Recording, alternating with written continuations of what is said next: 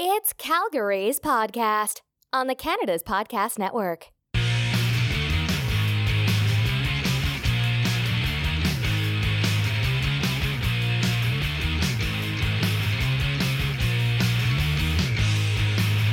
Hello, this is Mario Toneguzzi coming to you today with Calgary's podcast, a member of Canada's Podcast Network, where we talk to the entrepreneurs who are making it happen in Calgary, Alberta, so you can listen, discover, and engage.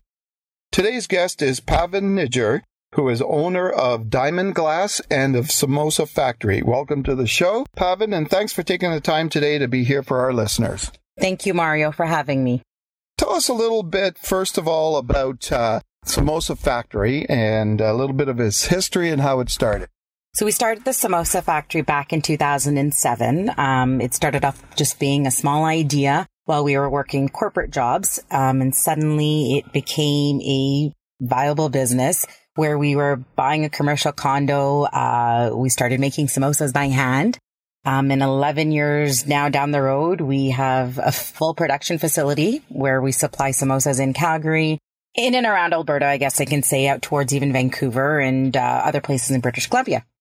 Okay, and a little bit about Diamond Glass. Tell us a bit about the story of Diamond Glass and your involvement in that company. So Diamond Glass, my husband and I purchased a little bit over 3 years ago. It is a full-service auto glass company where we take care of auto, commercial, and residential glass. Currently, we've got one location in the northeast end of the city, and we're looking to expand into our second one in the south. What are the benefits of doing business in Calgary? I think I'd have to say that doing business in Calgary, despite the economy that we've had over the last few years, is that we're able to provide affordable products for both of our business to the Calgarians here. Okay, and what about challenges in business? Challenges definitely have been the economy, especially with Diamond Glass, because it's more of a service industry. Nobody is putting windshield repair on their top list. It's not the priority. The Samosa Factory hasn't taken a hit yet, thank God. Let's knock on wood on that one. It's a product that people just come in and buy, so we're fortunate that way. Why would you recommend Calgary to entrepreneurs who are looking to start a business? I think with the support in Calgary, there's so many different organizations that are helping AWE. The banks here are great. Real estate is affordable. Leasing is affordable at the moment, depending on where you're going. And being a smaller city, I feel like the challengers are less versus Toronto or Vancouver.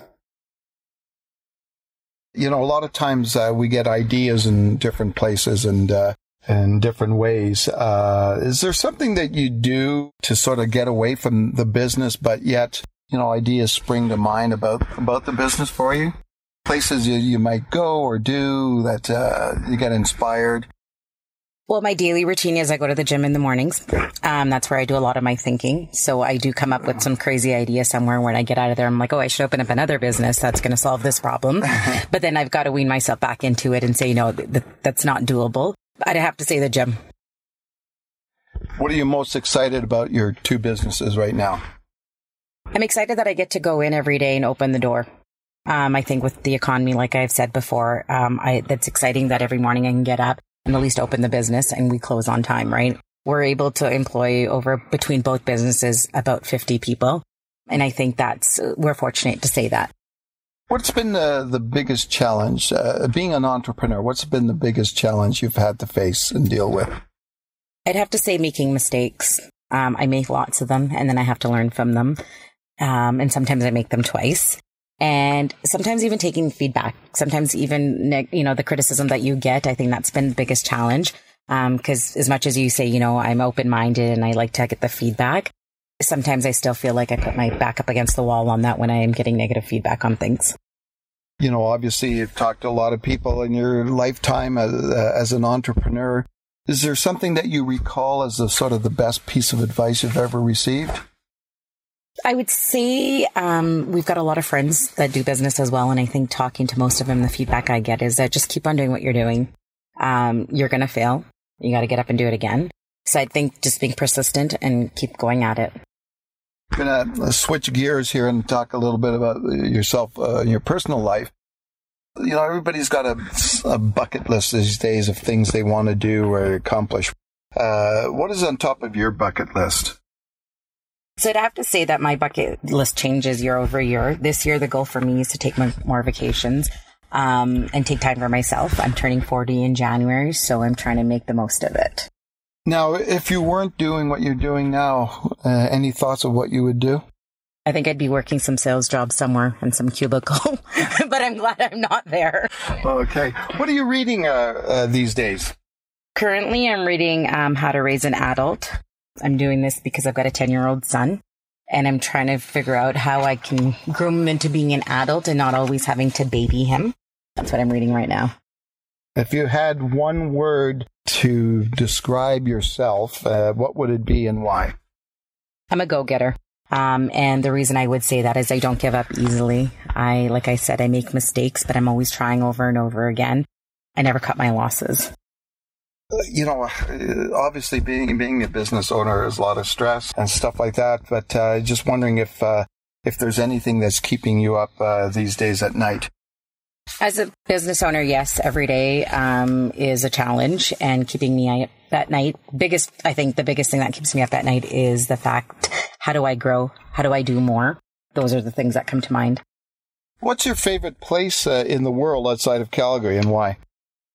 I'd have to say I'd go back to Scottsdale, Arizona. And the reason why would be I love the warmth. I love the fact that there's so many outdoor things to do and I can just disconnect and enjoy like a carefree life. Now, you mentioned a little bit about the gym earlier. Maybe if you could explain, do you have a daily routine? What does it look like? Yes, generally the day starts early. I try to hit the gym in the morning, so it's out of the way. And once I get home, it's just a routine of being a mom, getting my son out the door, and then I tend to get to work for about 8 or 9.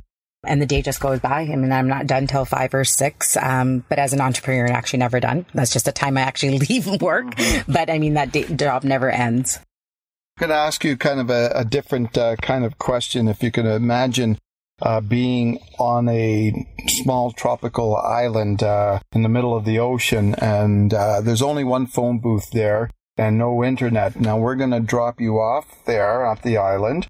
You can use the phone at any time to call us, and we'll bring you back to civilization, so to speak, I guess.